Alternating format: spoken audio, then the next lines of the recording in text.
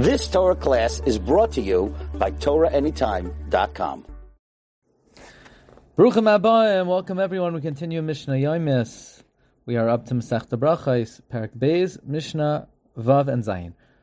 We're continuing on the theme of Ram Gamliel and his unique practices.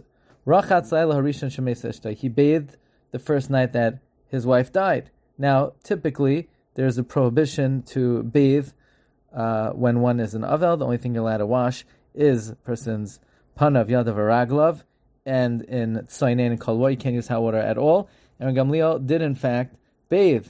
Amrullah Salmidav, his student, said to him, Rabbeinu, didn't you teach us, our Rebbe, that a mourner is not allowed to bathe? Which, in fact, is the halacha. He said to them, Ini kishar kol adam. I'm not like regular people. I'm not like everyone else. Istinasani. I am fastidious. I am very delicate.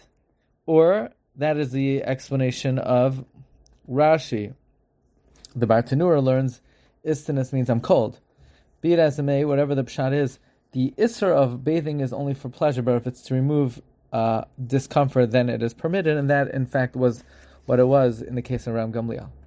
Mishnah Zayin, Shemeis Tavi Avdai, when Tavi, his slave, died, Kibal Alav Tanchumen, he accepted consolation, which means normally after Kfura, the Avelim stand in a specific spot, and people would pass by and offer Nechama. And the Mishnah says that, in fact, is what Ram Gamliel did after his servant Tavi died. Now, the Gemara tells us that Tavi was a great Talmid Chacham. He even received smicha. So, but still, he's not one of his close relatives. Amrullah Samidav, his student, said to him, Loili Matani Rabbeinu din our Rebbe teach us that one should not receive consolation for slaves.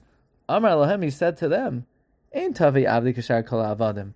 My servant Tavi is not like regular Avadim. Kosher Haya. He was kosher. In other words, he was righteous.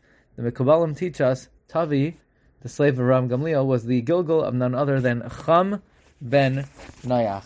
This concludes today's Mishnah Yomis. Please join us tomorrow.